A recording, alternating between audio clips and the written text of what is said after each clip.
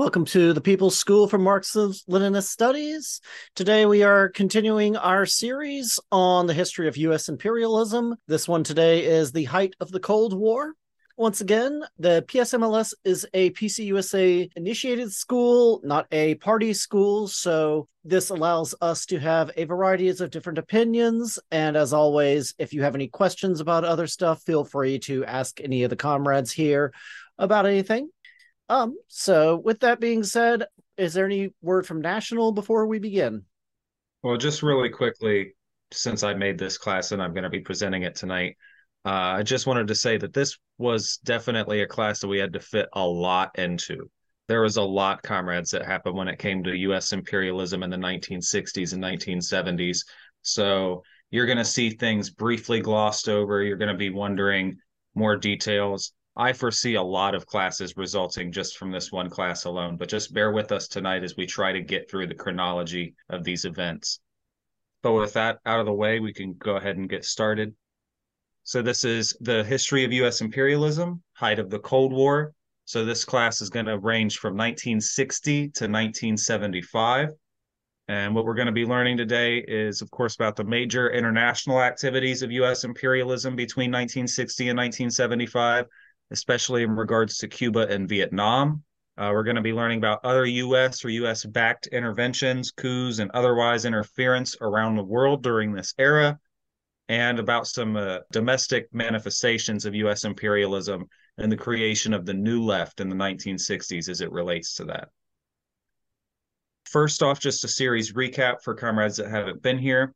We've had 4 parts in this series so far. In May, we covered history of U.S. imperialism origins, which honestly went from 1776 until 1914, but just the imperialism part was mostly 1898 to 1914, going over Spanish-American War, Philippine-American War, Banana Wars, that sort of thing, as U.S. imperialism emerges. Then in June, we covered history of U.S. imperialism World War I, and that was as well as the interwar period, so 1914 and 1939. In July, we covered history of U.S. imperialism World War II, which went from 1939 to a little after 1945, just talking about some post-war constructs. But it was mostly about World War II and our emergence as a superpower. And then last month, August, we did history of U.S. imperialism, dawn of the Cold War, which was 1945 to 1960. So we went over things like Greece, Korea, Iran, etc. But now we'll go ahead and get started. The first 2 sections, which are on Cuba and Vietnam. So this first one is on Cuba. The military-industrial complex and the nuclear war plan.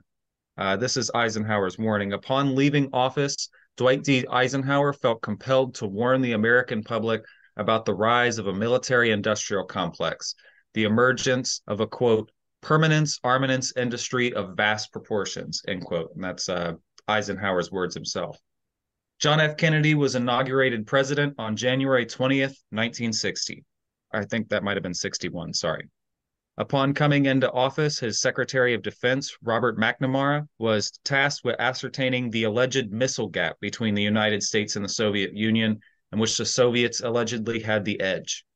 In 3 weeks, McNamara discovered that there was no Soviet advantage in terms of nuclear weapons, but rather an American advantage.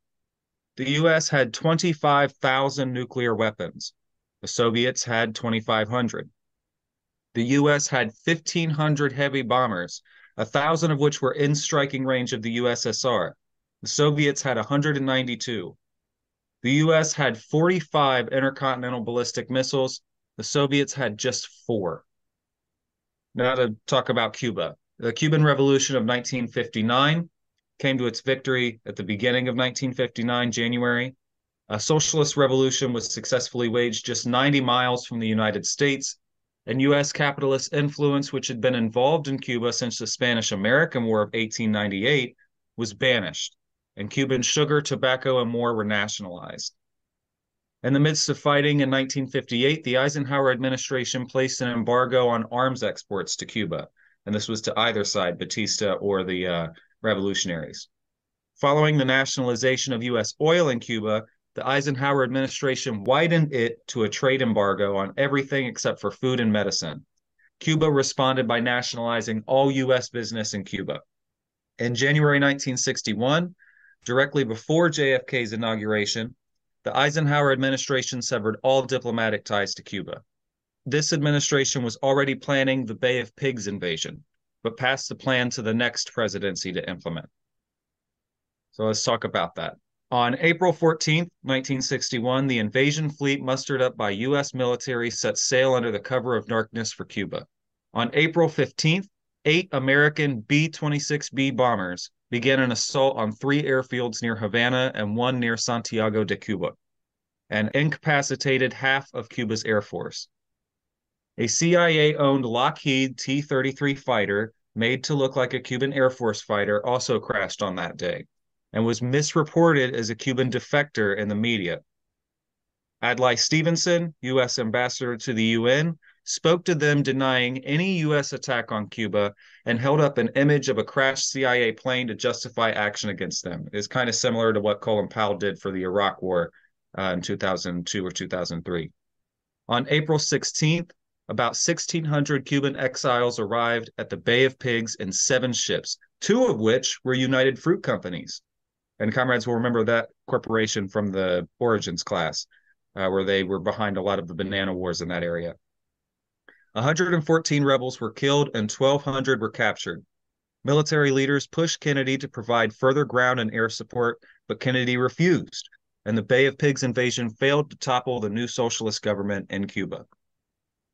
So it was followed by 3 operations, as U.S. relations were worsening in the summer and fall of 1961, and the explosion of the largest nuclear weapon in history, Tsar Bomba, a 50-plus megaton thermonuclear bomb, which was over 3,000 times more powerful than Little Boy, occurred in the Soviet Union. The U.S. was still planning to act against Cuba again. 3 operations were approved. Operation Mongoose was a terror campaign directed by Edward Lansdale and overseen by Robert F. Kennedy, with a budget of $4.4 million funding Cuban exiles to form resistance groups in Cuba, spread propaganda about the regime, and overthrow it. Operations ceased in 1962.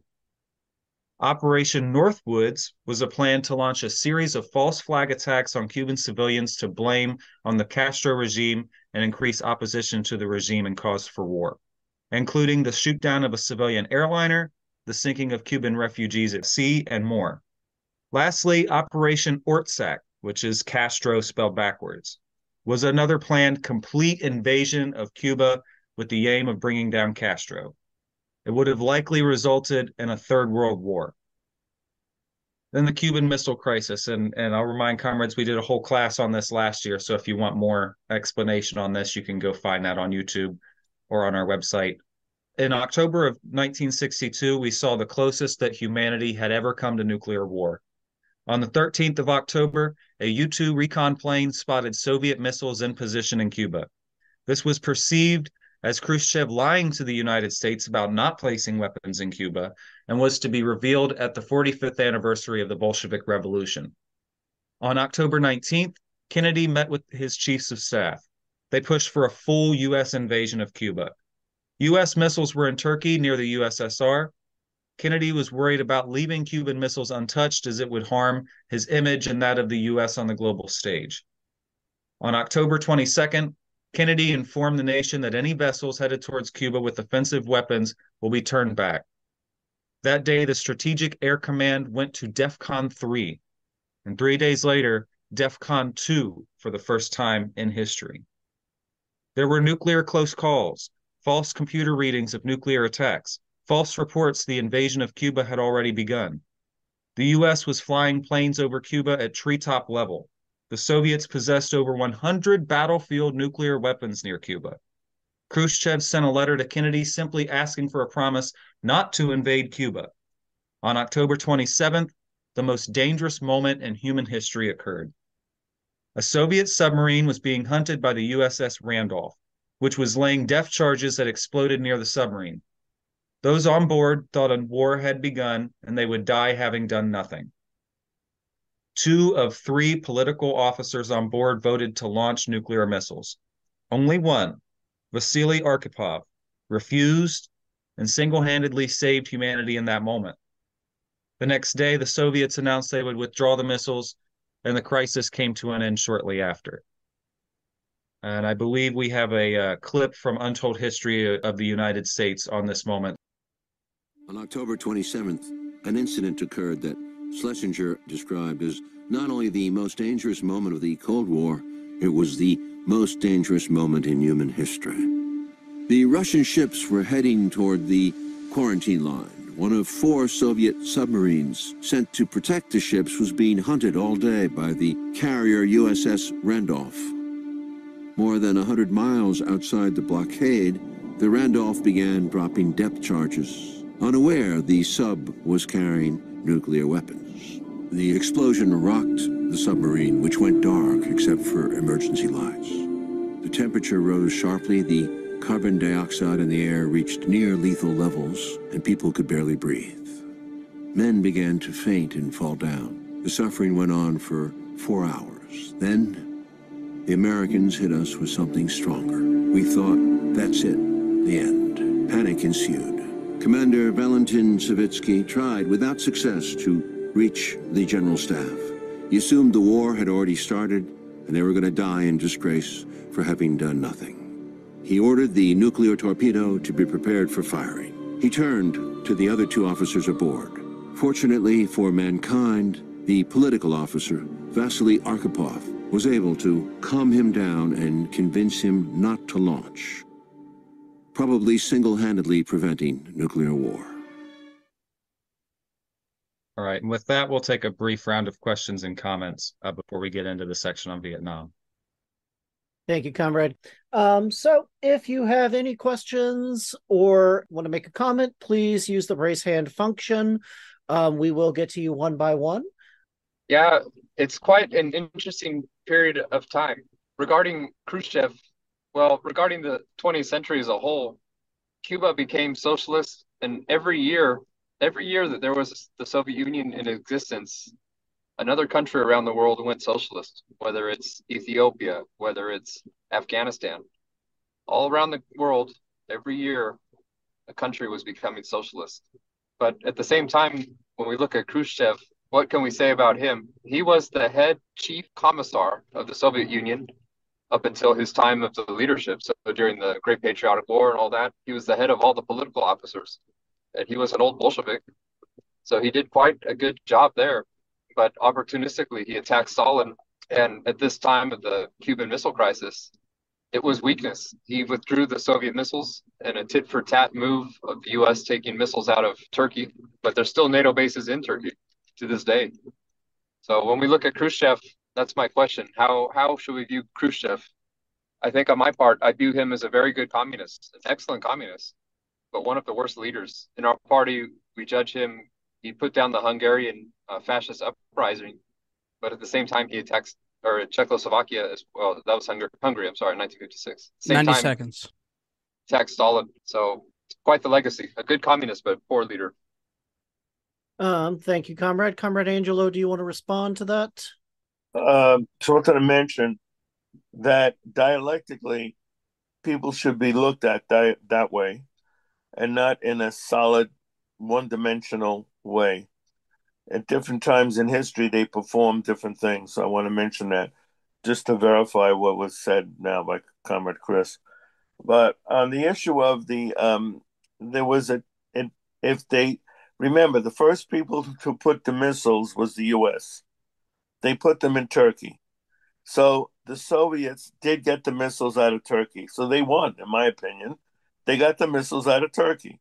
And that was that was the objective, because those missiles were aimed right at the heart of world communism, which was the Soviet Union and Moscow. So I think it was a positive thing. I don't think it was negative at all. And then there's some discussion of whether Khrushchev was even asked about that. You must have known this by now, the younger people. There was a discussion. Khrushchev claims he was never consulted when the missiles were taken out of Cuba. So I think that's interesting also. That's all. Thank you, Comrade Angelo. Yes, comrade. So I totally agree with what Angelo said. The whole purpose of installing nuclear missiles in Cuba in the summer of 62 is because the US had installed the year before the Jupiter missiles in Turkey. And at the same time, Khrushchev knew that they would find out. And then he could use that as a bargaining. I remove the missiles from Cuba, you remove the missiles from Turkey. And also, Khrushchev added the deal about I remove my missiles and you will not invade Cuba. And the US agreed, Jupiter missiles out of Turkey and a promise not to invade Cuba. They never did, by the way, since that time. So it was a victory of Khrushchev. He was right that time. All the Stalin thing, he was very wrong. We all agree. But in 62, he was correct, just like he was in 56 in Hungary. Thank you, comrades. Yeah, I was just curious, what is a political leader? Is that just like is that like a position in the army or what? Yeah, I was just curious kind of what their role was. I think you mean the political officers that were on board the sub. Yeah, basically it was like you had to have somebody on the sub that was a commanding officer that had some form of political decision making on board that the commanders that weren't on the sub that were back at home or in the field would trust with making decisions even if they couldn't contact somebody. So that's why you had political officers on those submarines, especially because there was nuclear missiles. You couldn't just, task a captain or a sergeant with no real political decision-making skills with having the nuclear weaponry on board. You had to have somebody that kind of knew when and how to use that. And they had three because, as we know in our, meetings and stuff with odd numbers, that allowed for if two of those officers decided to launch, one could calm them down and avoid it. And so that was helpful to avoid nuclear war at that time. I hope that answered your question. Thank you, comrades. Yeah, you mentioned, which surprised the heck out of me, that there was a nuclear explosion somewhere in Russia, the Tsar Bomba. And I don't remember in history ever hearing about that. Yeah, so the Tsar Bomba was the largest nuclear explosion in history. It was a 50 megaton nuclear weapon. And remember, with Hiroshima and Nagasaki, those were kiloton weapons. So this was a thermonuclear weapon of vast proportions. It was basically, if you dropped it on somewhere like New York City, the entire city would be vaporized and a lot of the area around would be basically incinerated. And it was being created because the United States was making weapons of that scale too. I think up to 15 or 25 megatons.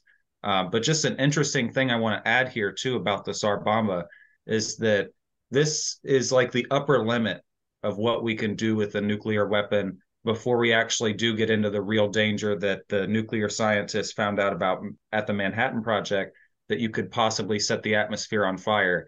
If you went up to 100 megaton nuclear weapon, it could possibly do that just because of the sheer scale of the nuclear explosion. But yeah, the Tsar Bomba was the largest nuclear explosion in history, and it was a Soviet one. And I think it's one of the things that kind of, with the Cuban Missile Crisis, led us to understand that we were really putting the world in danger with that kind of nuclear tests and saber rattling. Okay. So I hope that answered your question.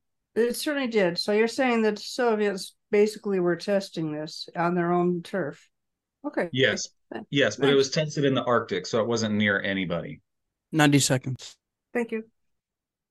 I want to mention in your presentation, Cameron, you did not mention that the reasons why the Soviet missiles were taken out of Cuba was because the United States took its missiles out of Turkey first.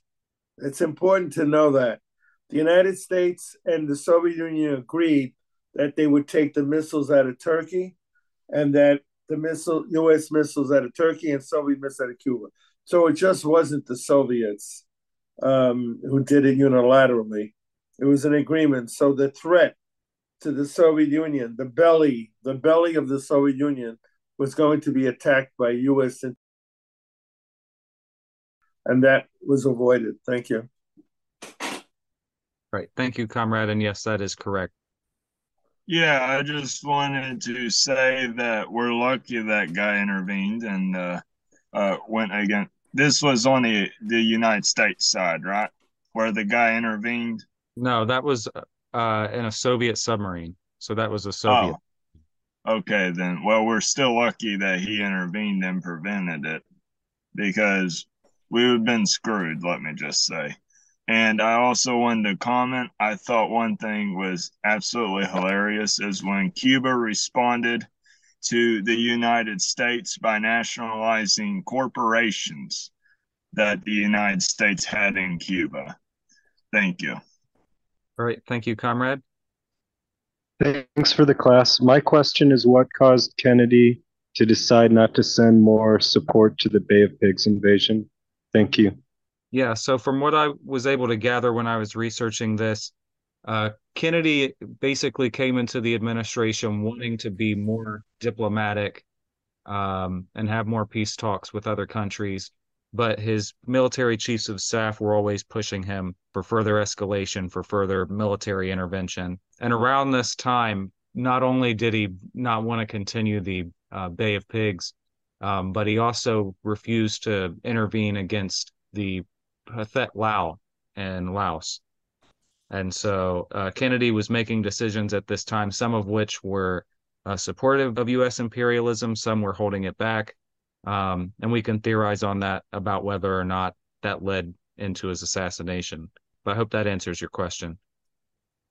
Yes, it seems like that the Soviet Union should have been forthcoming about facing the missiles to Cuba. They had a good case that they were doing so defensively and to protect Cuba, and they point out that the U.S. had missiles near them, so they could have just said that they have a right to do so and they have permission of the Cuban government, and they shouldn't have kept it. It hurt their credibility to deny it.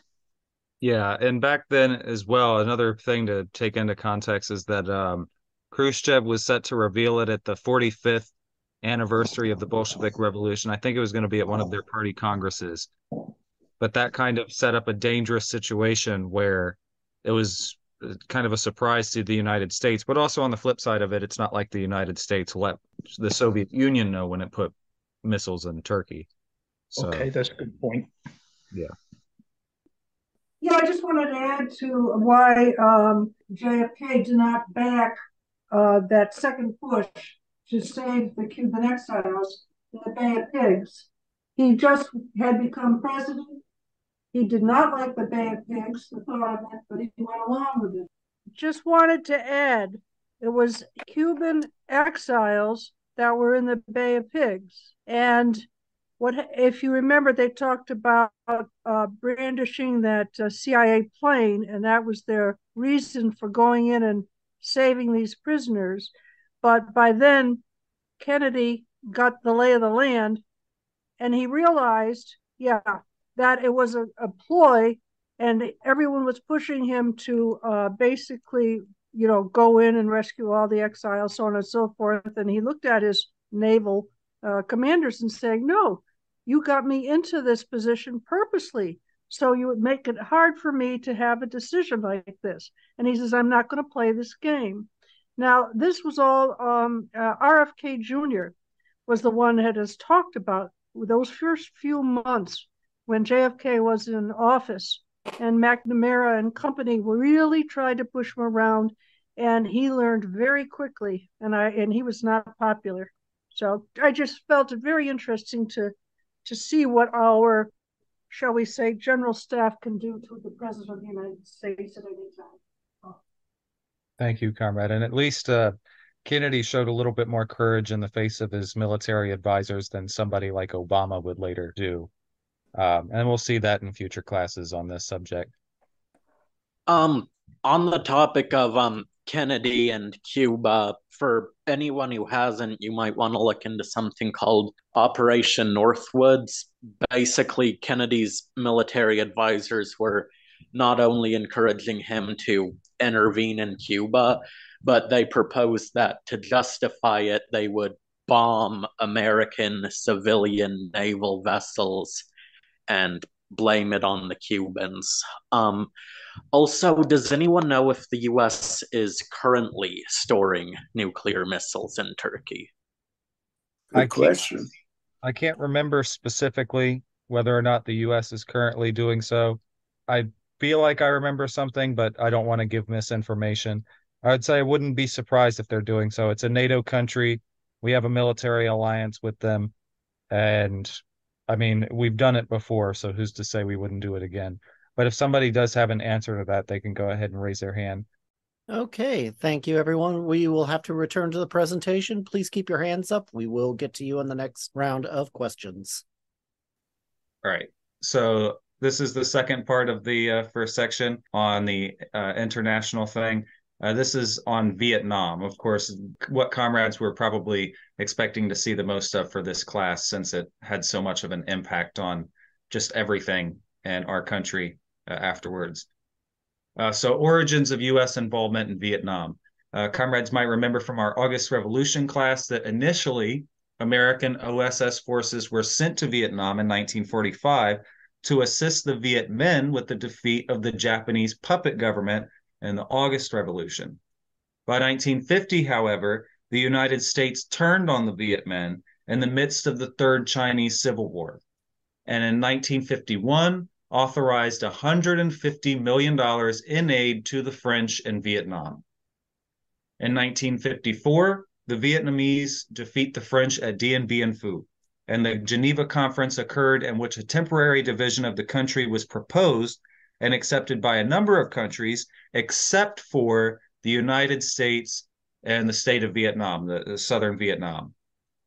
On November 1st, 1955, Eisenhower deployed the Military Advisory Assistance Group to train the Army of the Republic of Vietnam, or ARVN, marking the official beginning of direct U.S. military intervention in Vietnam. That's why they say it's a 20-year thing from 55 until 75. U.S. ground troops would not arrive for another full decade, and U.S. efforts during Eisenhower and Kennedy administration were mostly centered around backing ARVN forces, who were committing massive violence against Buddhists in Vietnam and spraying herbicides and defoliants over the Vietnam forest. Kennedy even avoided intervening in Laos in 61 when North Vietnam invaded the country. 1965 to 1968, Vietnam War and protests. On March 2nd, 6 days before the arrival of troops at Da Nang, this is in 1965, the United States began Operation Rolling Thunder, a sustained bombing campaign against the Democratic Republic of Vietnam, People's Republic of China, and Democratic People's Republic of Korea in Vietnam, Laos, and Cambodia, because Chinese and Korean soldiers were helping out in the Vietnamese conflict. This lasted from March of 65 to November of 68 and killed between 50 and 200,000 people in North Vietnam. In July of 65, LBJ increased the troop count to 125,000 and planned for the drafting of 1,000 young men into the military for service in Vietnam every day. In 1966, the troop count increased to 385,000. McNamara started Project 100,000, which lowered mental and medical standards for military recruitment in the face of low volunteer numbers. LBJ also approved napalm, white phosphorus, and expanded free fire zones where anything that moved could be killed. Troop counts were over 500,000 by 1967. As far back as 1963, large protests were occurring in the United States against U.S. involvement in Vietnam. By October of 1967, the opposition was in a state of large-scale dedicated militancy.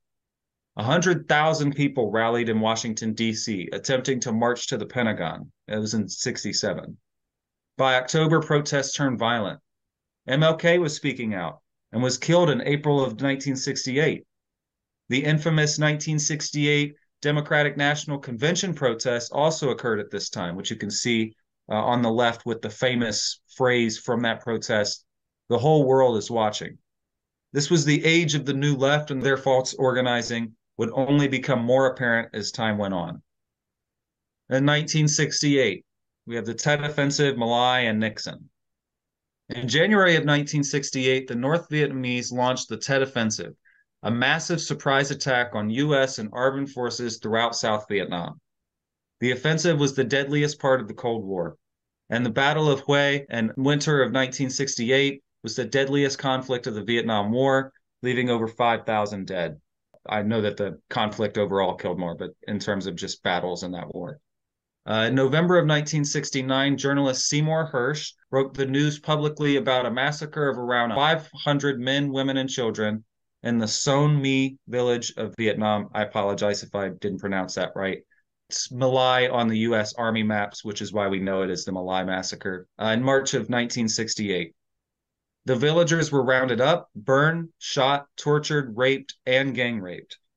It was called the most shocking episode of the Vietnam War, and in the public revelation of it and the General Counsel of the Army addressing the event, Bill Downs of ABC said it amounted to the first public expression from the U.S. military that they may have committed genocide. America's public perception in Vietnam and at home was at its worst, and Richard Nixon won in this climate against the Democratic nominee, Hubert Humphrey, who had been unpopularly nominated in the chaotic 1968 DNC convention, and after years of his involvement in the disastrous Johnson administration. Nixon planned to draw down U.S. forces in Vietnam while preparing the South to fight for itself in a process called Vietnamization. Laos and Cambodia, as we have to bring this up when it comes to Vietnam, since they're right there. During the U.S. intervention in Vietnam, the United States chose to spread its military intervention to both Cambodia and Laos. The CIA trained and equipped forces in Laos in the 1950s to fight against communists in the region. In 1961, Kennedy was berated by imperialists for not intervening in Laos when it was invaded by North Vietnam. In 1964, the United States began a campaign known as the Secret War in Laos and launched operations Barrel Roll, Steel Tiger, and Tiger Hound, all bombing campaigns in Laos. The U.S. dropped 2,756,941 tons of ordnance on 113,716 Laotian sites and 230,516 sorties between 1965 and 1973 alone, making Laos the most heavily bombed country in the world. Unexploded ordnance still blankets the countryside. Neighboring Cambodia was also to suffer. In 1969, the United States began Operations Menu and Freedom Deal, massive carpet bombing campaigns carried out by B-52 Stratofortresses. These were nuclear-capable bombers, the latter of which covered the whole eastern half of Cambodia. It was a failure and created the conditions necessary for the Khmer Rouge to take power and commit the Cambodian genocide between April 1975 and January 1979, where over 1.5 million people were killed by the government of Pol Pot, who the U.S. later supported after the Vietnamese invasion of Cambodia in 1979. 1969 to 1975, Vietnam War under Nixon. Vietnamization was Nixon's goal, but he did not intend a North Vietnamese victory. 540,000 troops were in Vietnam when Nixon began to draw them down. While publicly intending to end the war, his Secretary of State, Henry Kissinger, said, quote, "I refuse to believe a little fourth-rate power like North Vietnam does not have a breaking point," end quote. His administration spent 6 years trying to do that, break North Vietnam. In November of 69, hundreds of thousands of Americans were protesting the war. In December, the first draft lottery was held since 1942, and in the April of 70, Nixon announced 150,000 troops would be withdrawn from Vietnam. In 1971, the Pentagon Papers were released by Daniel Ellsberg, who's pictured on the right, detailing U.S. involvement in Vietnam as far back as 1945, and Kissinger announced $7.5 billion in aid to South Vietnam as troops were scheduled to leave in 9 months. The last U.S. combat troops left Vietnam on March 29, 1973. And with the 1973 oil crisis affecting the US's ability to lend support to South Vietnam and their inevitable defeat in Vietnam's War of National Liberation, South Vietnam fell in April of 1975 with the liberation of Saigon, known as the Fall of Saigon or Black April in the West.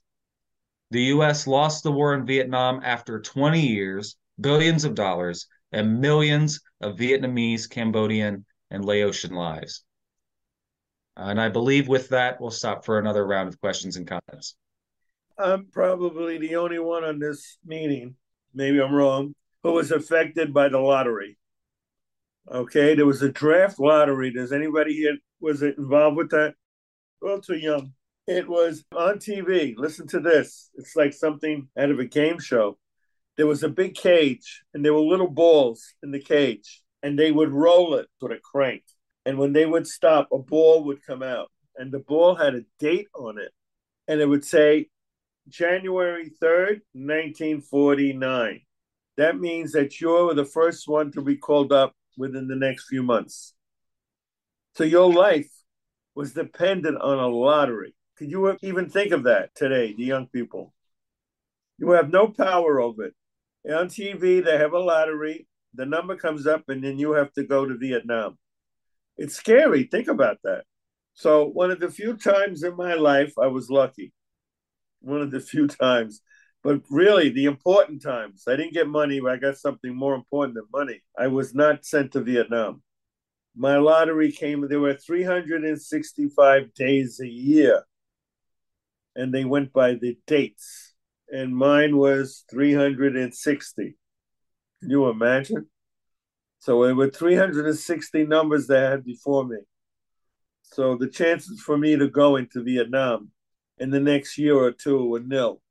So I just want you to know my parents were ready to sell their house and my father his business and go to Canada. People have to understand what this meant, which meant they would escape to Canada so their children would not be liable to be involved in the draft. So in effect, what the bourgeoisie called draft dodging, they called it draft dodging. Other people called it draft resistance. They were resisting the draft. So I just want people to know on a personal level, I was involved with that. Thank you. Thank you for that, comrade. Yes, one quick additional detail that was left out. The U.S. also propped up their own puppet regime in Cambodia, and that was the government of Lon Nol, and that's all I wanted to add. Thank you for that addition, comrade. Yeah, in Cambodia, to give a sense of just how bad the bombings were, out of every 10 Cambodians, one was killed by an American bomb during the Vietnam War. And that's only half as bad as the percentage was for Korea. And also, on the topic of the draft, I think when media commentators from CNN to Fox to NBC to TikTok liberals talk about, whether we need to bring the draft back every year and a half when it was for Iran under Trump or Taiwan because of Pelosi. I think it's worth remembering just what they're talking about and how casual the ruling class is with our lives. Thank you, comrade. And I think it's also just scary to think about as well, because we're in a time where, the military has women in it. At one point, transgender and LGBT plus people weren't banned in the military. So you think about the wider percentage of our demographic that could be sent to a war now. And it's really scary. And, there's a lot of bourgeois commentators that will get out there and go, oh, there's no chance. They'll never bring back the draft. There's no chance. I wouldn't be so sure of that.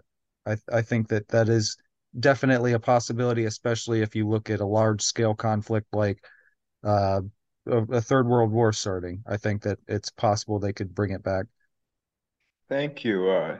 Anyways, the Yes. thing I wanted to weigh in with, just wanted to mention that contemporaneous with the Vietnam War was in 1965 and 1966, the practical extermination of the left in Indonesia. And I think it was about 1 million people that were killed.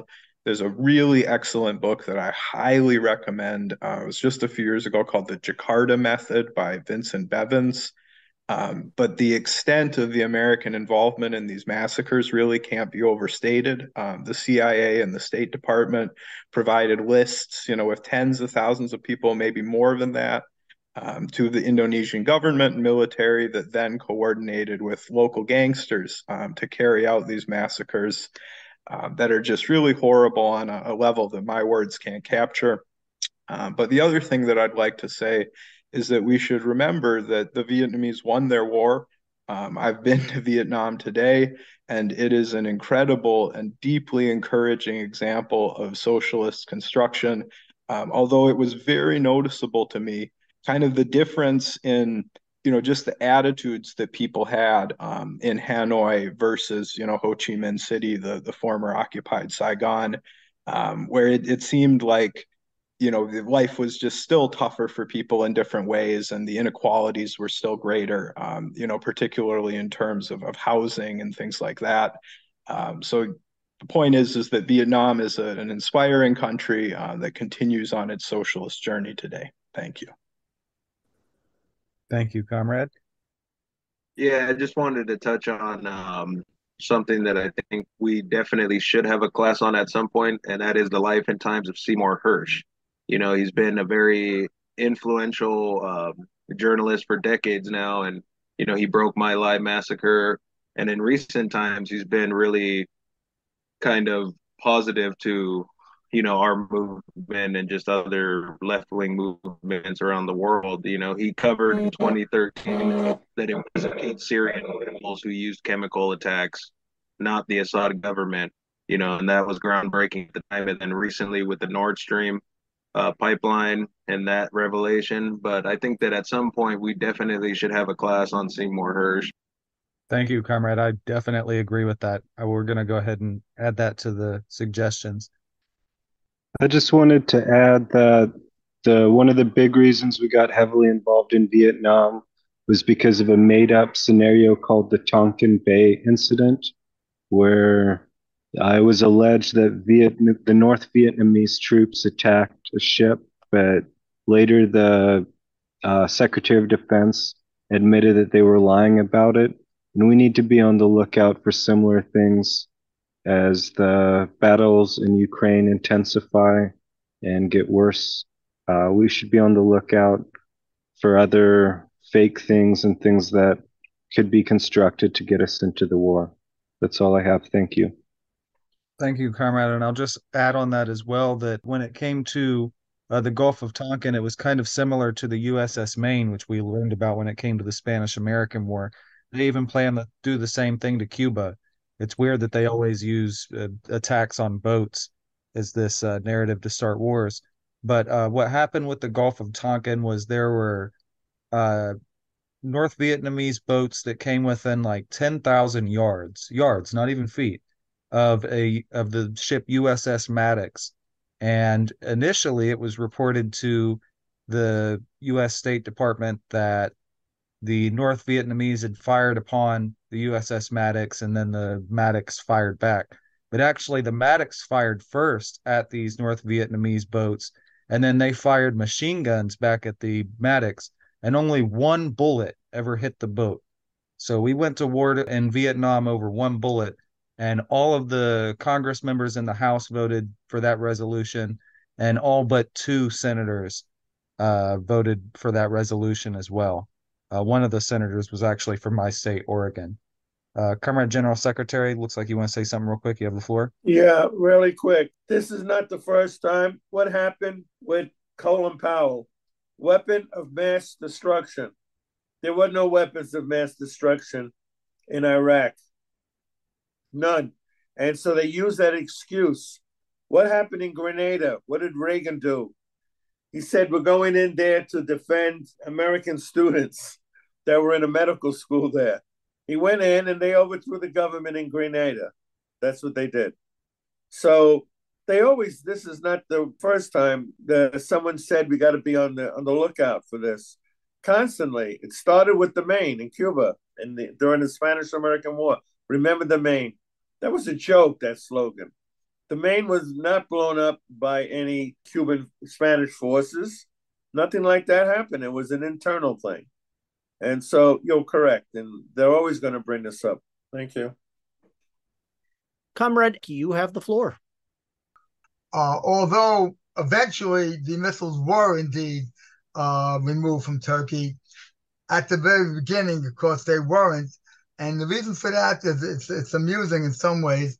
When every president, when they turn over to a new administration, the new administration comes in and gets a complete overhaul of detail and what's going on behind the scenes. And when it came to the military, it came to the missiles in Turkey, the Kennedy administration was told that the missiles in Turkey were unstable and probably more of a danger to their own troops than to the Soviet Union. He immediately ordered them to be removed.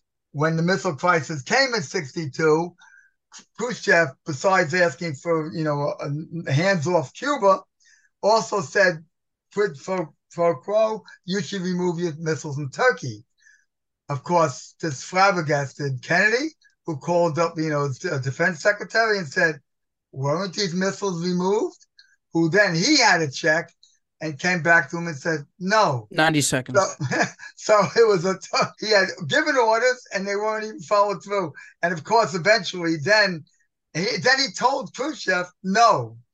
Of course, very shortly, within a few months, he did, of course, secretly relent when everything cooled down, and we did secretly remove them from Turkey.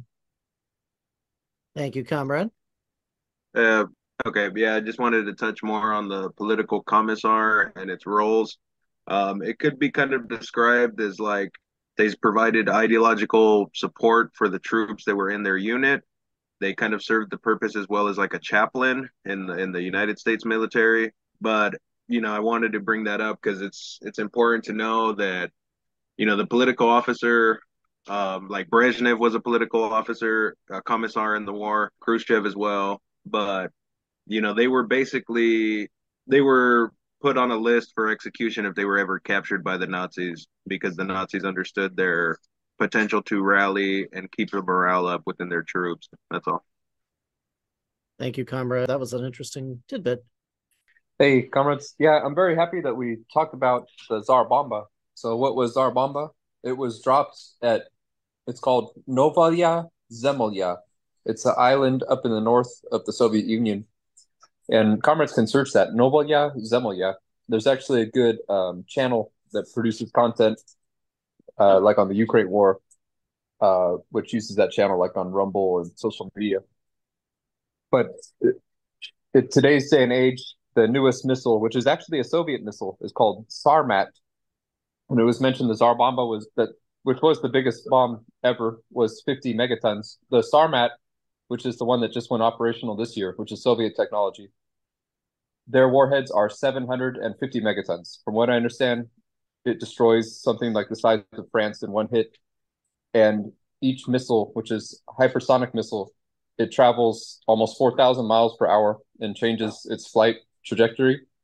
And it carries 12 to 20 of these warheads. So 12 to 20 Francis can be blown up by one missile. And this is just one missile. They have them in the old Soviet missile sites and also the mobile units. But regarding the Laos conflict, the Veterans for Peace organization works with us. And in San Diego, it's their president. He was one of the leadership in the national leadership. And some of the comrades who are on the phone here can speak about this too. 90 seconds. We met them at one of the peace rallies earlier this year. But the member who was the president took a picture with our flag in the past. He was in Laos at the time, and he said there was so much illegal stuff going on. He actually said those old atomic Annie guns, the ones that shot nuclear warheads, it was like a recoilless rifle that shot them only a couple miles. They were using them to like just blow up mountaintops. That's what he said in his own words. He said no one talks about it. Thank you, comrade. I know that during the Vietnam War, part of the or a big part of the reason why public perception of the war was negative was because of how televised the war was. I was just curious if anyone who lived in that period and the subsequent years, if they could explain how news coverage of wars after the Vietnam War changed. Thank you for the question, comrade. Yes. Before, I think the big breaking point was, of course, the Pentagon Papers. Before that, everything was going good. We were winning the war. Everything was hunky dory, and eventually, it wouldn't be long. It wouldn't be long. There was right at the end of the tunnel. And I don't know if anybody ever read or interested. You should be reading the Pentagon Papers. It was utterly fantastic. It wasn't something. It blew the lid off the lies and showed you that we were losing the war. And one of the reasons, of course, that Nixon, and I was in the Army at that time, and I was involved with the anti-war movement within the military. And basically, one of the reasons that Nixon wanted to wind the war down for Americans was because the Americans didn't want to fight anymore. They were basically deserting. They were fragging or sending grenades into gung-ho officers' tents that was supposed to be sending them out into the field the next day. It was basically amazing. It was basically almost a counter-revolution within the military. And it got up to the very top brass. And this, of course, wound up spreading to the general Republican, to the news. To the general news, I mean, you have people like Walter Cronkite, who basically, when faced with the fact that the truth was out there, he turned against the United States, and other people were basically turning against the United States military and basically unleashing the truth. And it was basically, what happened was going to definitely happen because the American out in the field basically laid down their arms and 2 minutes. We refused to fight. Thank you, comrade. Yes, comrade. Earlier mentioned the North Vietnam invasion of Laos. The wording is a little bit incorrect because it was not like North Vietnam, at the time. Vietnam was separated in North and South, right? After 1955.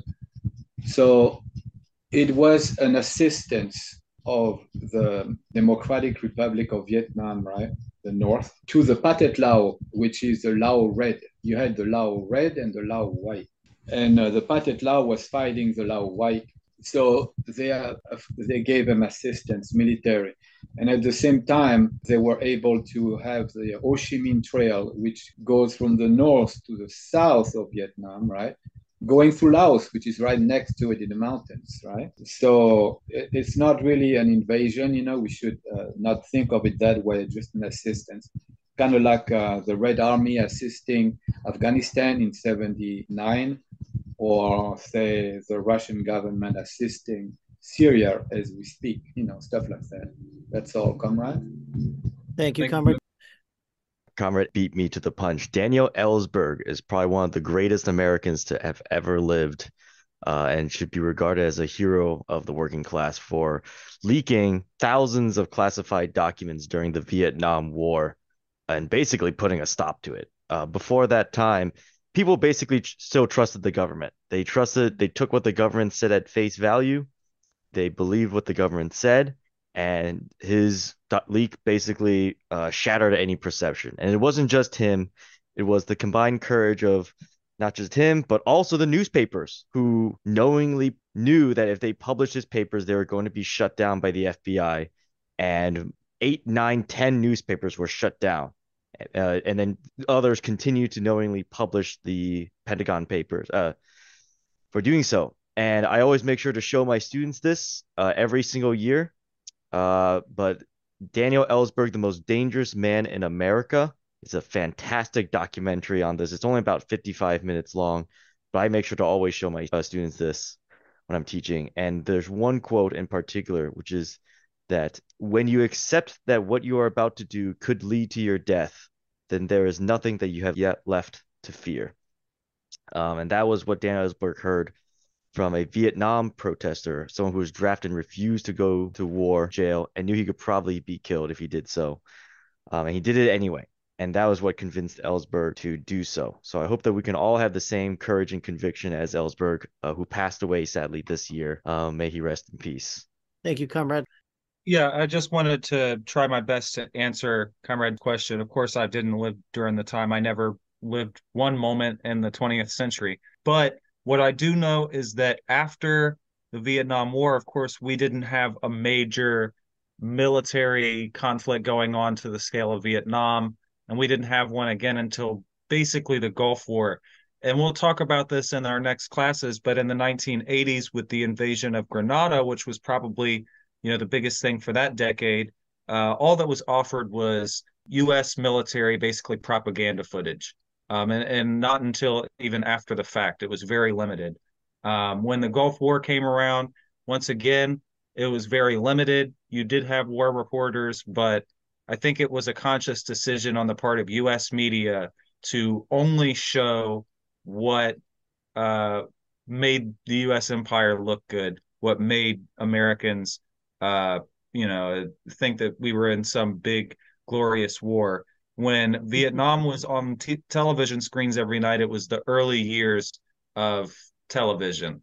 I don't think that the military quite understood just the effect that they'd have on the public by allowing them to see as much of the war as they did. And I think that's why after Vietnam, you didn't see nearly as much of the very open, very brutal war coverage every night. So 90 seconds. The comrade's question. All right. So this is the second section on the international. Other interventions abroad. Congo crisis. The Democratic Republic of Congo, or otherwise known as Congo-Kinshasa, and Republic of Congo, otherwise known as Congo-Brazzaville, are two separate countries in Central Africa, which were colonized by Belgium and France, respectively.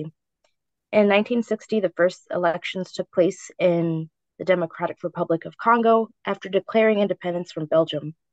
Prime Minister Lumumba was elected and very quickly deemed as dangerous and easily manipulated by Soviets by the CIA.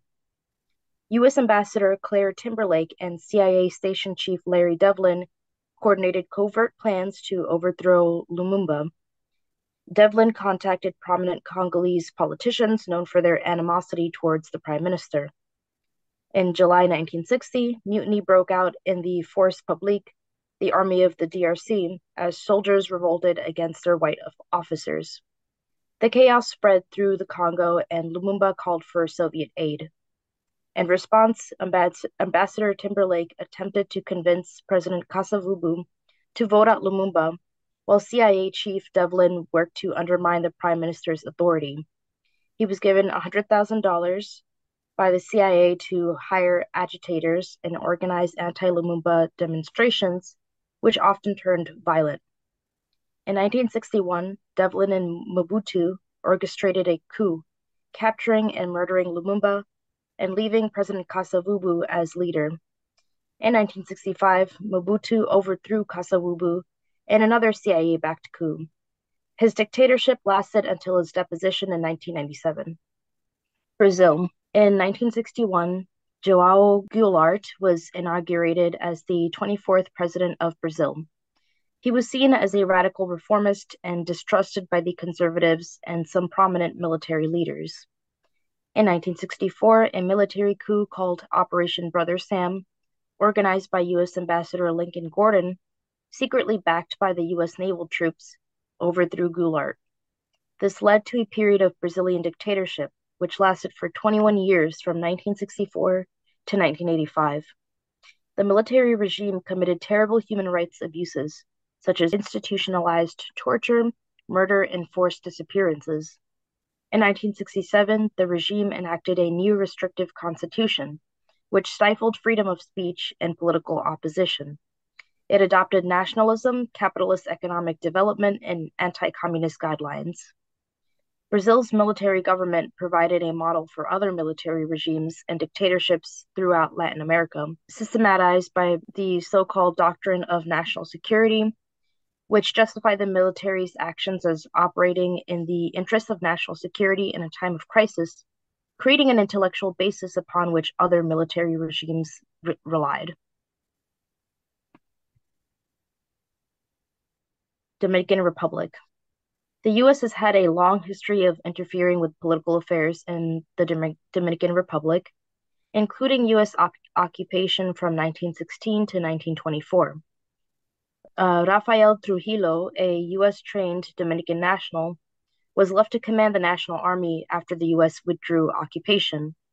He imposed a dictatorship for over 3 decades, plundering the Dominican Republic's industry for his own benefit.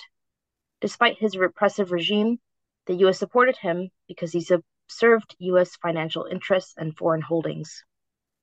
In 1960, President Eisenhower approved a State Department memorandum detailing how the U.S. was ready to dispatch warships to Dominican waters or to land troops on Dominican soil in the event of the flight, assassination, death, or overthrow of Trujillo to prevent the rise of a regime that was sympathetic to Fidel Castro in Cuba. In June 1960, the Assistant Secretary of State for Latin American Affairs gave unofficial approval to the CIA to provide clandestine assistance to dissidents in the DR necessary to develop a force to overthrow Trujillo. On May 30th, 1961, Trujillo was assassinated by Dominican nationals.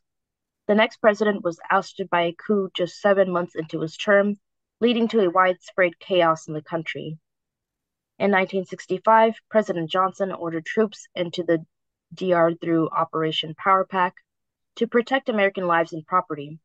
He also declared that this military action was to prevent the establishment of a communist dictatorship. 42,000 American armed forces were deployed to the Dominican Republic and remained there until 1966.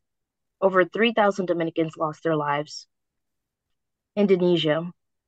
The Communist Party of Indonesia, otherwise known as PKI, was the largest non-ruling communist party in the world, with members in every level of government. With the support of the president and air force, the party gained increasing influence at the expense of the army, causing friction. The U.S. cultivated a number of ties with officers of the military through exchanges and arms deals. This fostered a split in the military ranks, with the U.S. and others backing a right-wing faction against a left-wing faction leaning towards the PKI. The intelligence agencies of the US, UK, and Australia engaged in black propaganda campaigns against Indonesian communists. In October 1965, Indonesian National Armed Forces members assassinated 6 Indonesian army generals in an attempted coup. The coup was put down, but in the following weeks, the army, socio-political, and religious groups blamed the coup attempt on the Communist Party of Indonesia. Soon after, a mass purge led by Suharto resulted in the imprisonment and deaths of actual or suspected Communist Party members and sympathizers. Between 500,000 and 1.2 million people were killed, with some estimates going as high as 2 to 3 million. A top-secret CIA report from 1968 stated that the massacres rank as one of the worst mass murders of the 20th century. Despite the existence of extensive contacts between anti-communist army officers and the U.S. military establishment, training of over 1,200 officers and senior military figures, and providing weapons and economic assistance, the CIA denied active involvement in the killings. Declassified U.S. documents in 2017 reveal that the U.S. government had detailed knowledge of the mass killings from the beginning and was supportive of the actions of the Indonesian army. Other CIA activities. Murder of Ernesto Che Guevara. In 1966, Che Guevara entered Bolivia to organize and lead a communist guerrilla movement. His activity did not go unnoticed by the CIA, who tracked his every move. In 1967, a Cuban-American CIA agent, Felix Rodriguez, is given a special assignment from in which he will use his skills in counter-guerrilla operations to assist the Bolivians in tracking down and capturing Che Guevara and his band. On October 9, 1967, Guevara was put to death by Bolivian soldiers, trained, equipped, and guided by the U.S. Green Beret and CIA operatives. Sino-Soviet split. The Sino-Soviet split was the breaking of political relations between the People's Republic of China and the USSR, caused by doctrinal divergences that arose from their different interpretations and practical applications of Marxism-Leninism, as influenced by their respective geopolitics during the Cold War. The CPSU saw coexistence with the West as in the mutual interest of both systems with respect to the dangers of nuclear war. The Chinese saw this as capitulation. The CPSU and its allied parties advocated using democratic and peaceful means to advance the struggles of the working class and toward winning state power wherever those means were available. The CPC disparaged such methods and proposed that the need for revolutionary war in order to seize power was a universal law of class struggle.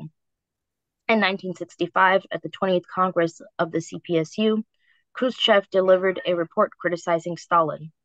The CPC quickly expressed its disagreement with Khrushchev's report.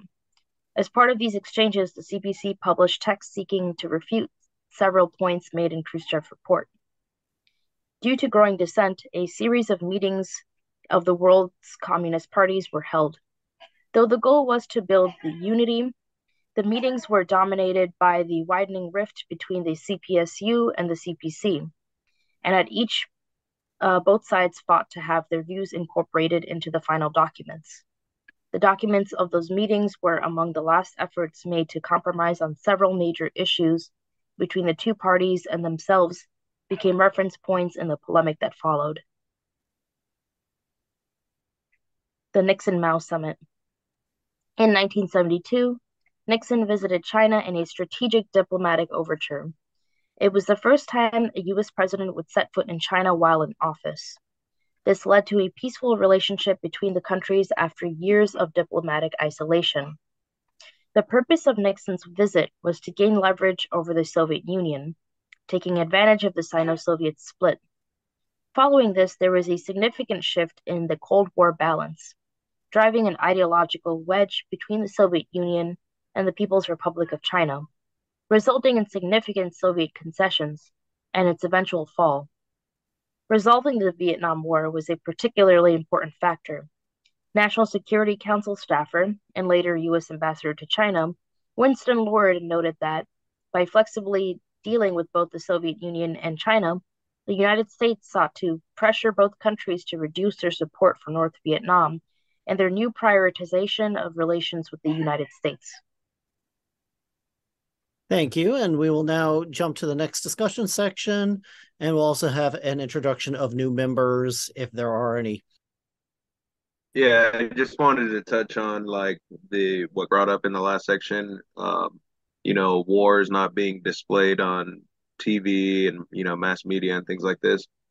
The capitalists are very smart. They've only put the wars that can gain sympathy for themselves and their like causes around the world. Like they show the Israelis, getting attacked by Palestinians, and they show the Ukrainians on TV and things like this, but they won't show Americans, committing crimes or just being gung ho like the way that they did in Vietnam. It's just something to consider. Thank you, comrade. And that also goes to what Chelsea Manning had released with the Iraq videos. I just wanted to make a brief comment about Brazil in particular. So it was mentioned that there was a right-wing military dictatorship that was established in Brazil. And I believe it was on an episode of Rev Left Radio that I heard that for the Allende coup, it was not just the US backing, but the coup people had backing from that military junta out of Brazil. And it was actually them as well that provided weapons and training for the coup people for that. And also, eventually Pinochet's Brazil, Argentina, Peru, they were all part of Operation Condor, which was a clandestine operation by the right-wing Latin American governments to intervene throughout the world, and also even in Latin America and abroad for their own purposes. A couple comments I wanted to make was for the Dominican Republic, Phil Oakes had a great song called "The Marines Have Landed on Santo Domingo." That's a great song about that. And for Indonesia, if you haven't, please read the Jakarta Method. Thank you.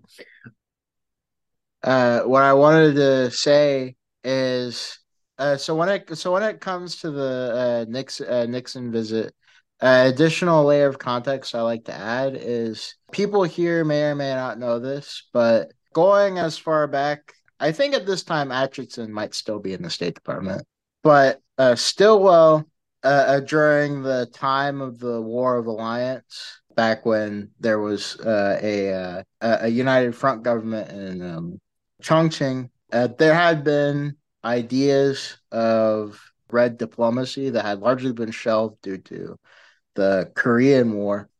So yeah, it wasn't. There's a certain history to uh, reopening dialogue with People's China before Brzezinski's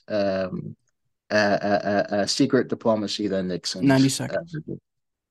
I got you. Thank you, comrade, for that info. Yes, comrade. So at the beginning of the presentation, they talk about the Congo. So I want to tell our comrades here about the Congo because something I've learned myself not so long ago.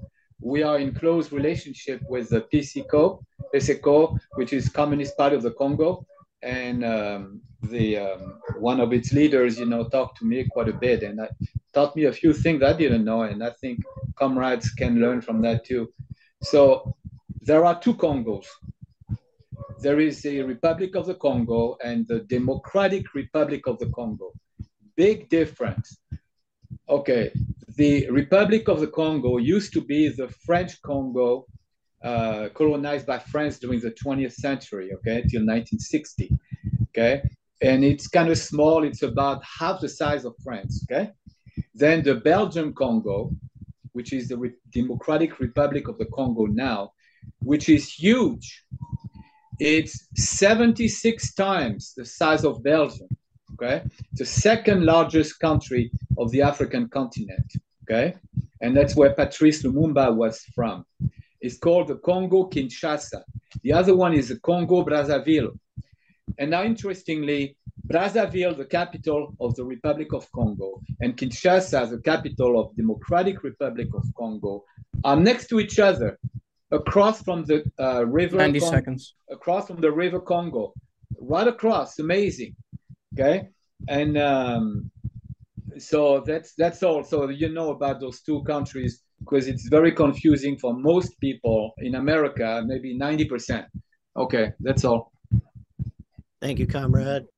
Yeah. So just as as we were making this class and as I read about the Sino-Soviet split, it made me think about it. And, I'd like to see what maybe some comrades think about here. Maybe there might be agreement, disagreement on this. But I think the Sino-Soviet split can be an example in the history of the communist movement when petty differences between two countries, some may be legitimate on one side or the other. Of course, Khrushchev had de-Stalinization. The People's Republic of China began working with the U.S. and then started playing kind of a counter-revolutionary role against Vietnam. But I think it's an example of how these petty differences can actually help the enemy. And we saw that with U.S. imperialism, where basically Nixon came in and met with China so that they could use that as leverage against the Soviet Union. And whatever problems we have with Khrushchev, that was obviously not a good thing when it came to our relations with them. And so I just think that that's one of those things where petty disagreements can really cause bigger issues when it comes to the overall fight against imperialism. And another thought I have is I'm looking at the history of Cold War, and as we get further and further away from World War II, is I think that peaceful coexistence was a good idea when World War II came to an end, and as we were getting that post-war world. But I think that as time goes on and you see the actions of U.S. imperialism and just what you expect U.S. imperialism to do is to stop all these socialist revolutions throughout the world and, try to spread its hegemony around the world. I think that there became a certain point where peaceful coexistence wasn't really viable. And I think that there's a point where we have to fight against imperialism, and we all have to do that. And I think that maybe there might have been a mistake on the Soviets part with that. But I'm just curious as to what comrades think. All right, so we'll take one more hand before we go back to the section there really quick. Yeah, I just wanted to mention really quick about Congo Brazzaville. I didn't add it into the slideshow because I thought it would make it too long. But that Congo also gained independence in 1960, and originally the president that was elected was very anti-communist until there was an uprising by the trade union movement. And they replaced them with a pro-communist Prime Minister Masamba Debat. Now, this Congo established relations with the Soviet Union, China, North Korea, North Vietnam, and Cuba. And underneath this president, the conditions of the citizens improved a lot. The country began to industrialize, health centers and school groups were formed, and they increased the school enrollment rate to the highest in Africa. Now, there was an attempted coup in 1965, and the Cuban army troops were brought in to train the party's militia units.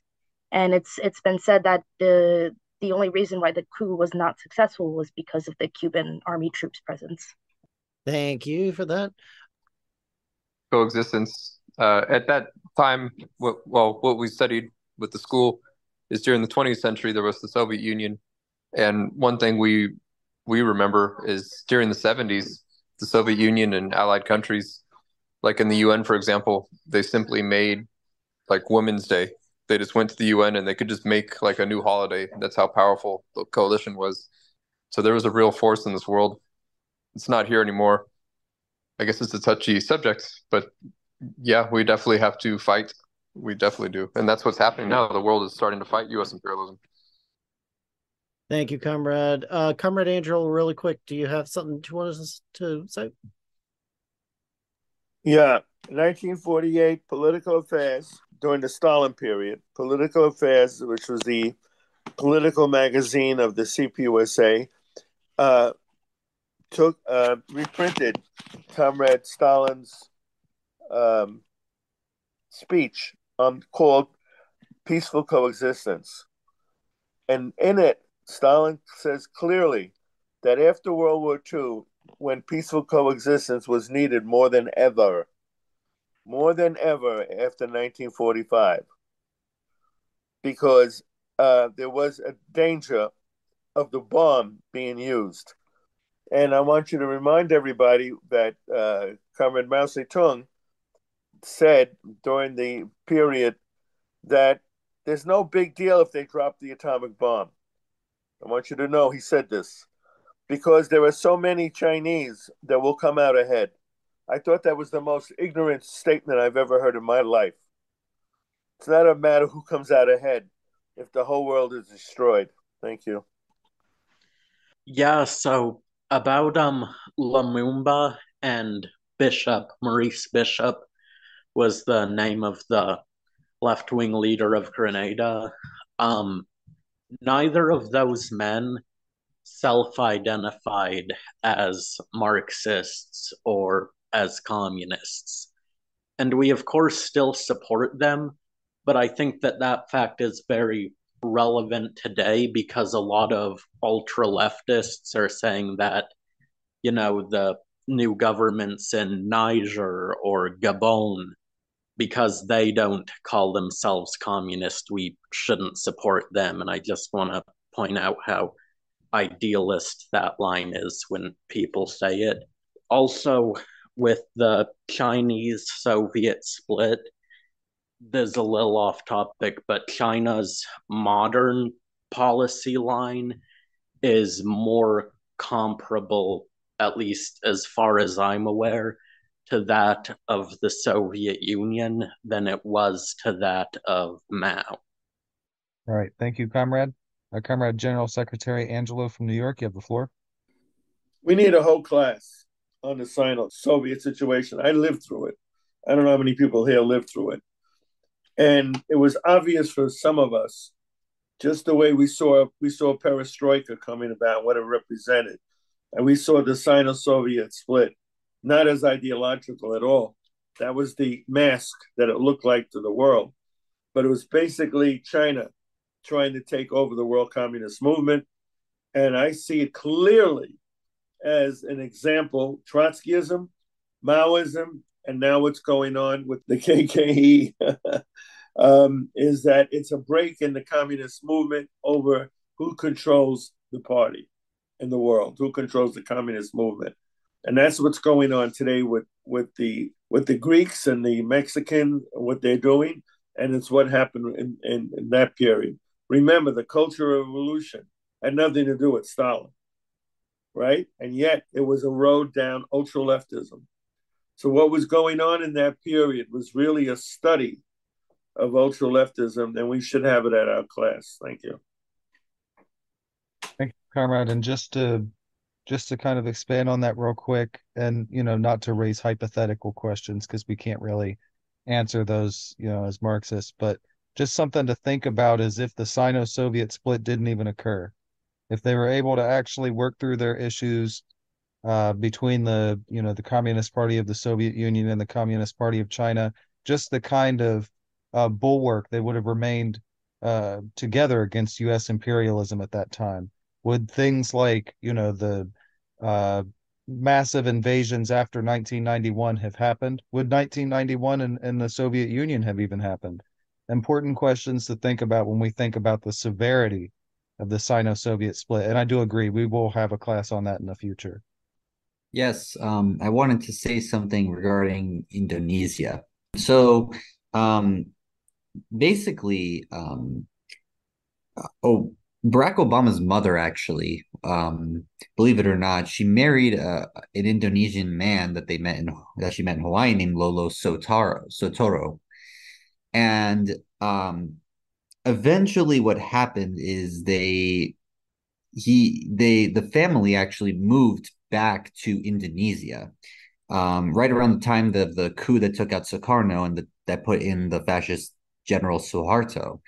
And this is Barack Obama's stepfather, because Barack Obama's mother actually had already had him around that time, and then she remarried. She was already divorced at that point. So his stepfather worked actually in Suharto's fascist government, which is kind of interesting. I don't know if most people knew that. It was just something interesting I found out about, and I wanted to share. Thank you, comrade. I never knew that. I knew that Barack Obama had spent time in Indonesia, but I didn't know it had connection to that. So that's definitely something I think should be looked into more.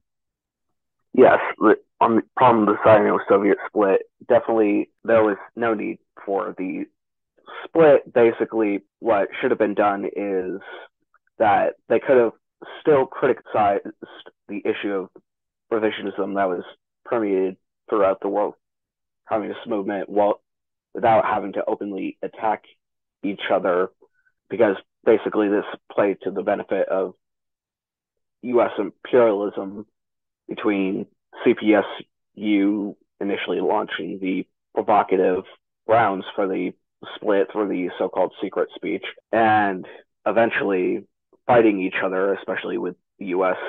aligning itself with U.S. imperialism at major points. But there should have been unity while still criticizing without openly singling out anyone in the international communist movement, and especially the importance today of nowadays it's best to have a non-aligned movement yet international solidarity. Great. Thank you, comrade. All right, and I don't think we have any new members tonight, but of course, if you're new, we can get that back up on the screen. So this is our domestic section, the U.S. in the 60s and 70s. So to start off with, Kennedy's assassination. On November 1st, 1963, the South Vietnamese government was overthrown. The coup had the tacit approval of the Kennedy administration. President Diem was assassinated after refusing an American offer of safety if he agreed to resign. On November 22nd, 1963, John F. Kennedy, the 35th President of the United States, was assassinated while riding in a presidential motorcade through Dealey Plaza in Dallas, Texas. On Sunday, November 24th, at 11:21 a.m. as Lee Harvey Oswald, the shooter, was being escorted to a car in the basement of the Dallas police headquarters for the transfer from the city jail to the county jail. He was shot by Dallas nightclub owner Jack Ruby. The shooting was broadcast live on television. On December 9th, 1963, the Warren Commission received the FBI's report of its investigation, which concluded that 3 bullets had been fired, the first striking Kennedy in the upper back, the second striking Connally, and the third striking Kennedy in the head, killing him. On September 24th, 1964, the Warren Commission concluded that Lee Oswald had acted alone in killing Kennedy. It made no conclusions as to Oswald's motive, but noted his Marxism, anti-authoritarianism, violent tendencies, failure to form personal relationships, and his desire to be significant in history. Vietnam War protests. United States military aid increased during 1964. By 1965, President Johnson authorized U.S. troops to begin military offensives and started the systematic bombing of North Vietnam.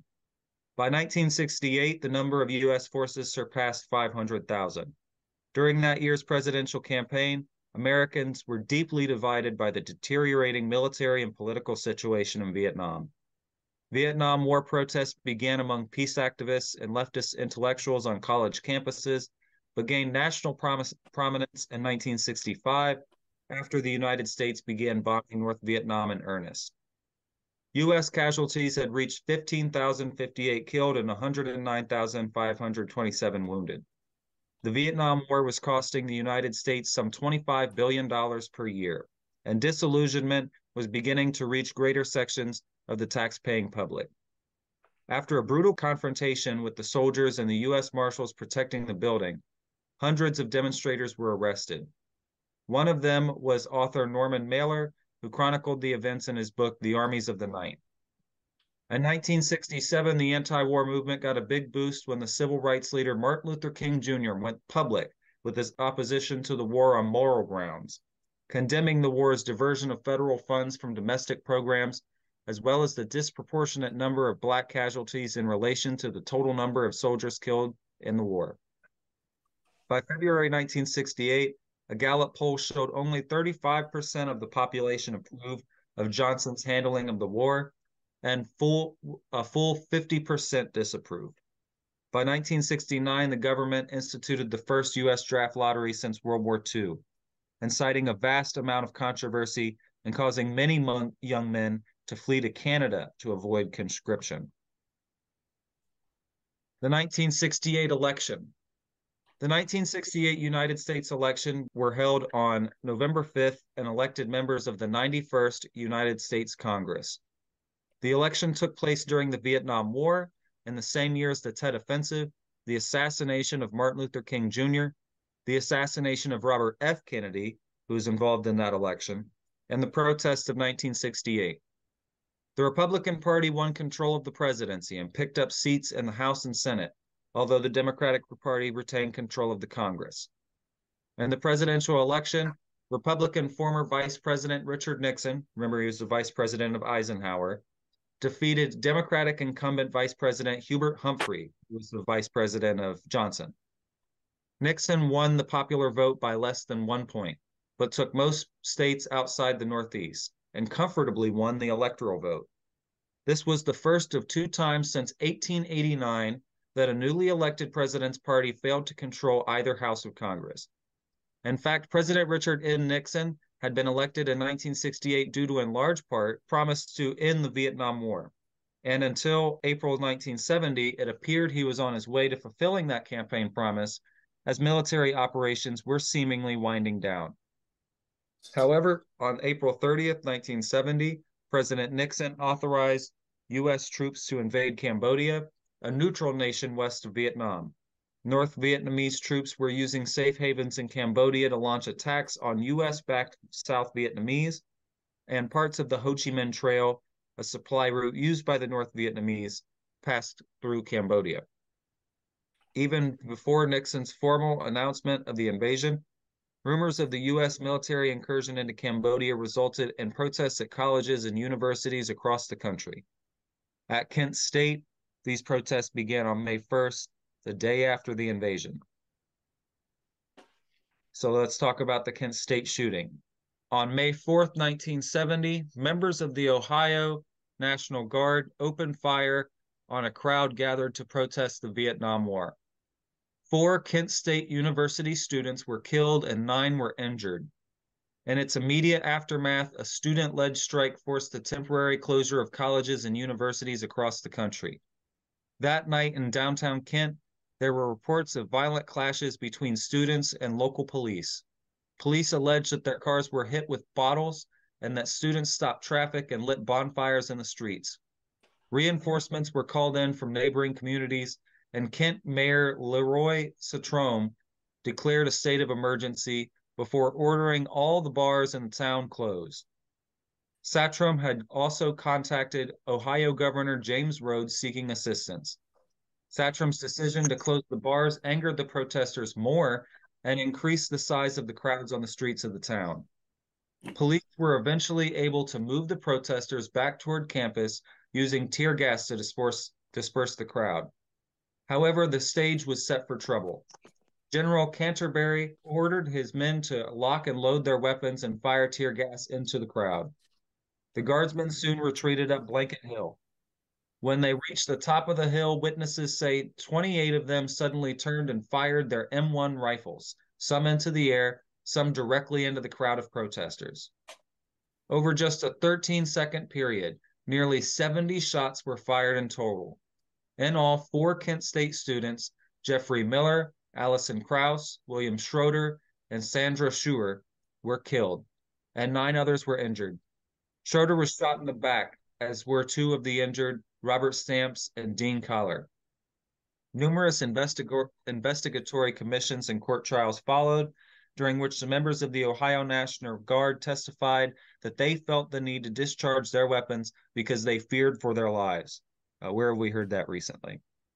In a civil suit followed by injured Kent State students and their families, a settlement was reached in 1979 in which the Ohio National Guard agreed to pay those injured in the events of May 4th, 1970, a total of $675,000. COINTELPRO was a series of covert and illegal projects actively conducted by the United States FBI aimed at surveilling, infiltrating, discrediting, and disrupting domestic American political organizations from 1965 to 1971. Targeted organizations include feminist organizations, the Communist Party USA, anti-war organizations, civil and black rights movements, the Nation of Islam, the Black Panther Party, environmentalists and animal rights groups, the American Indian Movement, Chicano and Mexican American groups like the Brown Berets, the United Farm Workers, independence groups like the Young Lords and the Puerto Rican Socialist Party, and also included were many New Left orgs, the Klan, and some far-right groups such as the National States Party. Centralized operations under COINTELPRO officially began in August 1956 with a program designed to increase factionalism, cause disruption, and win defections inside the Communist Party USA. Tactics included anonymous phone calls, Internal Revenue Service audits, the creation of documents that would divide the American Communist Organization internally. After the 1963 March on Washington for Jobs and Freedom, Hoover singled out King as a major target for COINTELPRO. Under pressure from Hoover to focus on King, Sullivan wrote, quote, "In the light of King's powerful demagogic speech, we must mark him now if we have not done so before, as the most dangerous Negro of the future in this nation from the standpoint of communism, the Negro, and national security," end quote. During the same period, the program also targeted Malcolm X. Amidst the urban unrest of July-August 1967, the FBI began COINTELPRO Black Hate, which focused on King and the SCLC, I believe that's the Southern Christian something conference, as well as the Student Nonviolent Coordinating Committee, SNCC, the Revolutionary Action Movement, RAM, the Deacons for Defense and Justice, Congress of Racial Equality, CORE, and the Nation of Islam. Black Hate established the Ghetto Informant Program and instructed 23 FBI offices to, quote, disrupt, misdirect, discredit, or otherwise neutralize the activities of Black nationalist hate type organizations. The program was secret until March 8, 1971, when the Citizens Commission to investigate the FBI burgled an FBI field office in Medea, Pennsylvania, taking several dossiers and exposed the program by passing this material to news agencies. The boxing match known as the Fight of the Century between Muhammad Ali and Joe Frazier in March 1971 provided cover for the activist group to successfully pull off the burglary. Muhammad Ali was a COINTELPRO target because he had joined the Nation of Islam and the anti-war movement. And continued, and this is our second to last slide, I believe. According to attorney Brian Glick in his book War at Home, the FBI used 5 main methods during COINTELPRO. Infiltration. Agents and informers did not merely spy on political activists. Their main purpose was to discredit, disrupt, and negatively direct action. Psychological warfare. The FBI and police use a myriad of dirty tricks to undermine movements. They planted false media stories and published bogus leaflets and other publications in the name of targeted groups. They forged correspondence, sent anonymous letters, and made anonymous telephone calls. They spread misinformation about meetings and events, set up pseudo-movement groups run by government agents, and manipulated or strong-armed parents, employers, landlords, school officials, and others to cause trouble for activists. They used badge-jacketing to create suspicion about targeted activists, sometimes with lethal consequences. Harassment via the legal system. The FBI and police abused the legal system to harass dissidents and make them appear to be criminals. Officers of the law gave perjured testimony and presented fabricated evidence as pretext for false arrests and wrongful imprisonment. They discriminatorily enforced tax laws and other government regulations and used conspicuous surveillance, investigative interviews, and grand jury subpoenas to intimidate activists and silence their supporters. Illegal force. The FBI conspired with local police departments to threaten dissidents, to conduct illegal break-ins to search dissident homes, and to commit vandalism, assaults, beatings, and assassinations. The objective was to frighten or eliminate dissidents and disrupt their movements. And lastly, to undermine public opinion. One of the primary ways the FBI targeted organizations were by challenging their reputations in the community and denying them a platform to gain legitimacy. Hoover specifically designed programs to block leaders from, quote, spreading their philosophy publicly or through the communications media, end quote.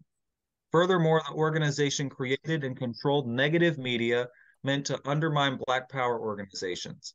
For instance, they oversaw the creation of documentaries skillfully edited to paint the Black Panther Party as aggressive, and false newspapers that spread misinformation about party members.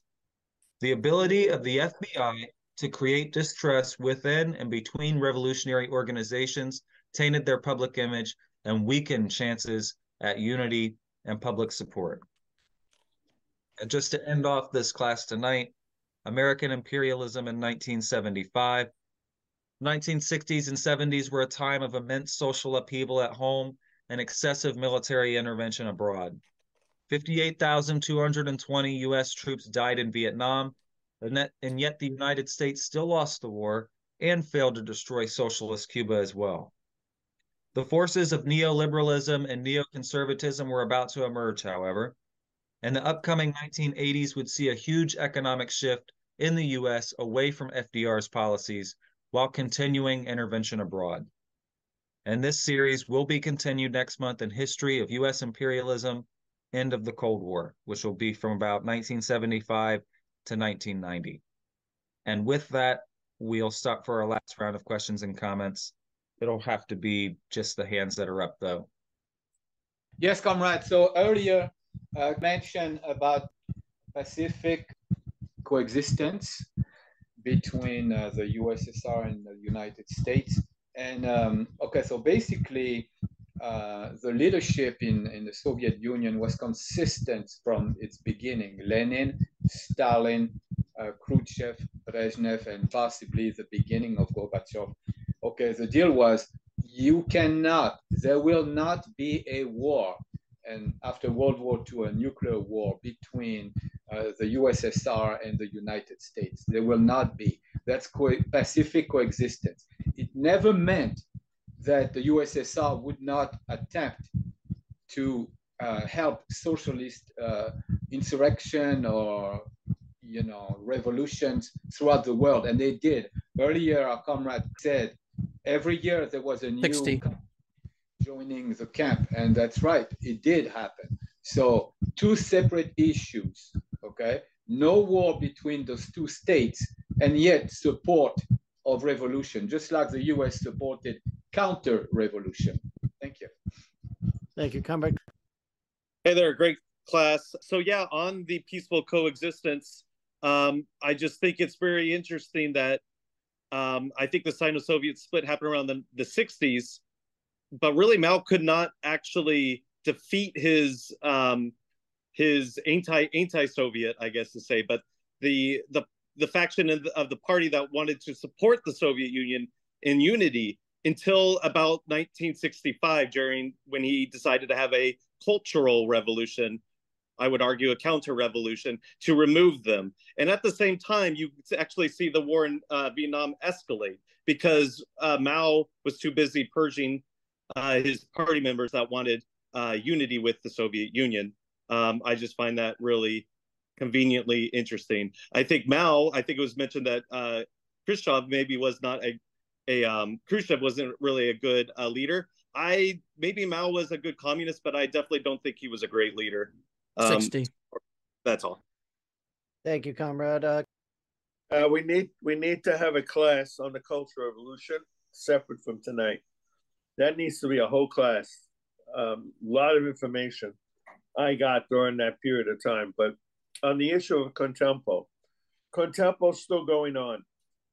If you think these splits in the left parties, including Workers' World, including PCUSA, if you think that has nothing to do with the government, then you're dreaming. That's all. The government has a special department to disrupt effective left groups. They don't bother other groups that are not effective. But those that were effective, the Black Panther Party, groups like that at the time, the CPUSA. So that under the guise of political disagreements, there are groups in the left, like the KKE, who I am convinced are doing the same thing that the State Department would do throughout the communist movement. 60 So seconds. it has not ended. Thank you. Thank you, Comrade Angelo. There's an interesting book, The Burglary. It's about the people broke in and stole the Quinto Pro files by Betty Metzger. It's very good. Thanks. I have read that book. That is a fantastic book. Thank you, Comrade. Nothing has changed. The willful, today we use the internet instead of the newspapers and TV. And they spread lies. And all the willing fools who accept those lies. I have to tell you, I've never seen anything like it. Today they use different methods, but it's the same thing. To slander and make ineffective the real left. The real left. And they push the fake left so that people will follow the fake left. Every time there is a split in an organization of the left, don't be foolish. The government is involved. Government is involved. You don't think the government was involved in what happened in the Sino-Soviet thing? Come on, let's be real. They were involved. They were involved in everything to split the movement. So when you hear about a group that splits from this group or that group today, the government is involved, and the people who believe that are willing idiots. Thank you. Thank you, Comrade. And I'll just go ahead and say that, there's a lot of similarities between what was going on in COINTELPRO and what you see, today with, for example, in the George Floyd protests in 2020, it was revealed that in a couple of different places, there were actually FBI informants that were working in the midst of that, and trying to promote kind of this anarchistic violence in those protests. So it's still happening. Even if it's not called COINTELPRO. Yeah, one thing on the last slide, there should be really focused a little more on the international scale, because FDR's policies were really just the policies of John Maynard Keynes, or what is called Keynesian economics, where the government is supposed to subsidize industry to promote production. And that was never going to last, of course, and eventually leading to that neoliberal economic model where austerity and mass privatization of social services to the point where they really want it to be just where it's the army, police, and the government, and the rest is just pretty much wiped off of the public section of the economy. But that's my comment. All right. Thank you, Comrade. Yeah, my comment was on what was mentioned previously. The internet has really revolutionized a lot of communication, but at the other hand, it's now so consolidated, the control. And we've seen, for example, the Korean Friendship Association, USA, has had YouTube channels taken down, has had Twitter suspended. And then we know within these platforms, certain groups or individuals can be elevated and others can be pushed down. And we've seen with what's called NAFO or NAFO, this is basically, it's what the U.S. accuses other people doing, is what the U.S. is doing, like these troll farms. And definitely it's all related to the left to squash the creation of a real left. That's definitely what's going on. That's why we suffer all these attacks. So we just have to keep going. All right. Thank you, Comrade. And before we go ahead and end tonight, Comrade General Secretary, is there anything you want to say? Yeah, I just want to warn all the people who go on the internet, the younger generation. Beware of people and forces that are calling for disunity in the left, disunity on the side of the communist movement. Beware of them. Lenin talked about polemics. He didn't talk about splitting and attacking. And these people use the excuse of discussion and debate. They're doing the work of the government. They always do the work of the man, as we used to say. So just be careful. Don't listen to anything. They use social issues. He beat his wife. He did this. He did that. Has nothing to do with freeing the working class of oppression from capitalism. Thank you. Thank you for watching this full-length class from the People's School for Marxist-Leninist Studies. For more information or to join our free classes, visit our website, check out our YouTube, listen to our streams on Spotify, and chat with us on Reddit.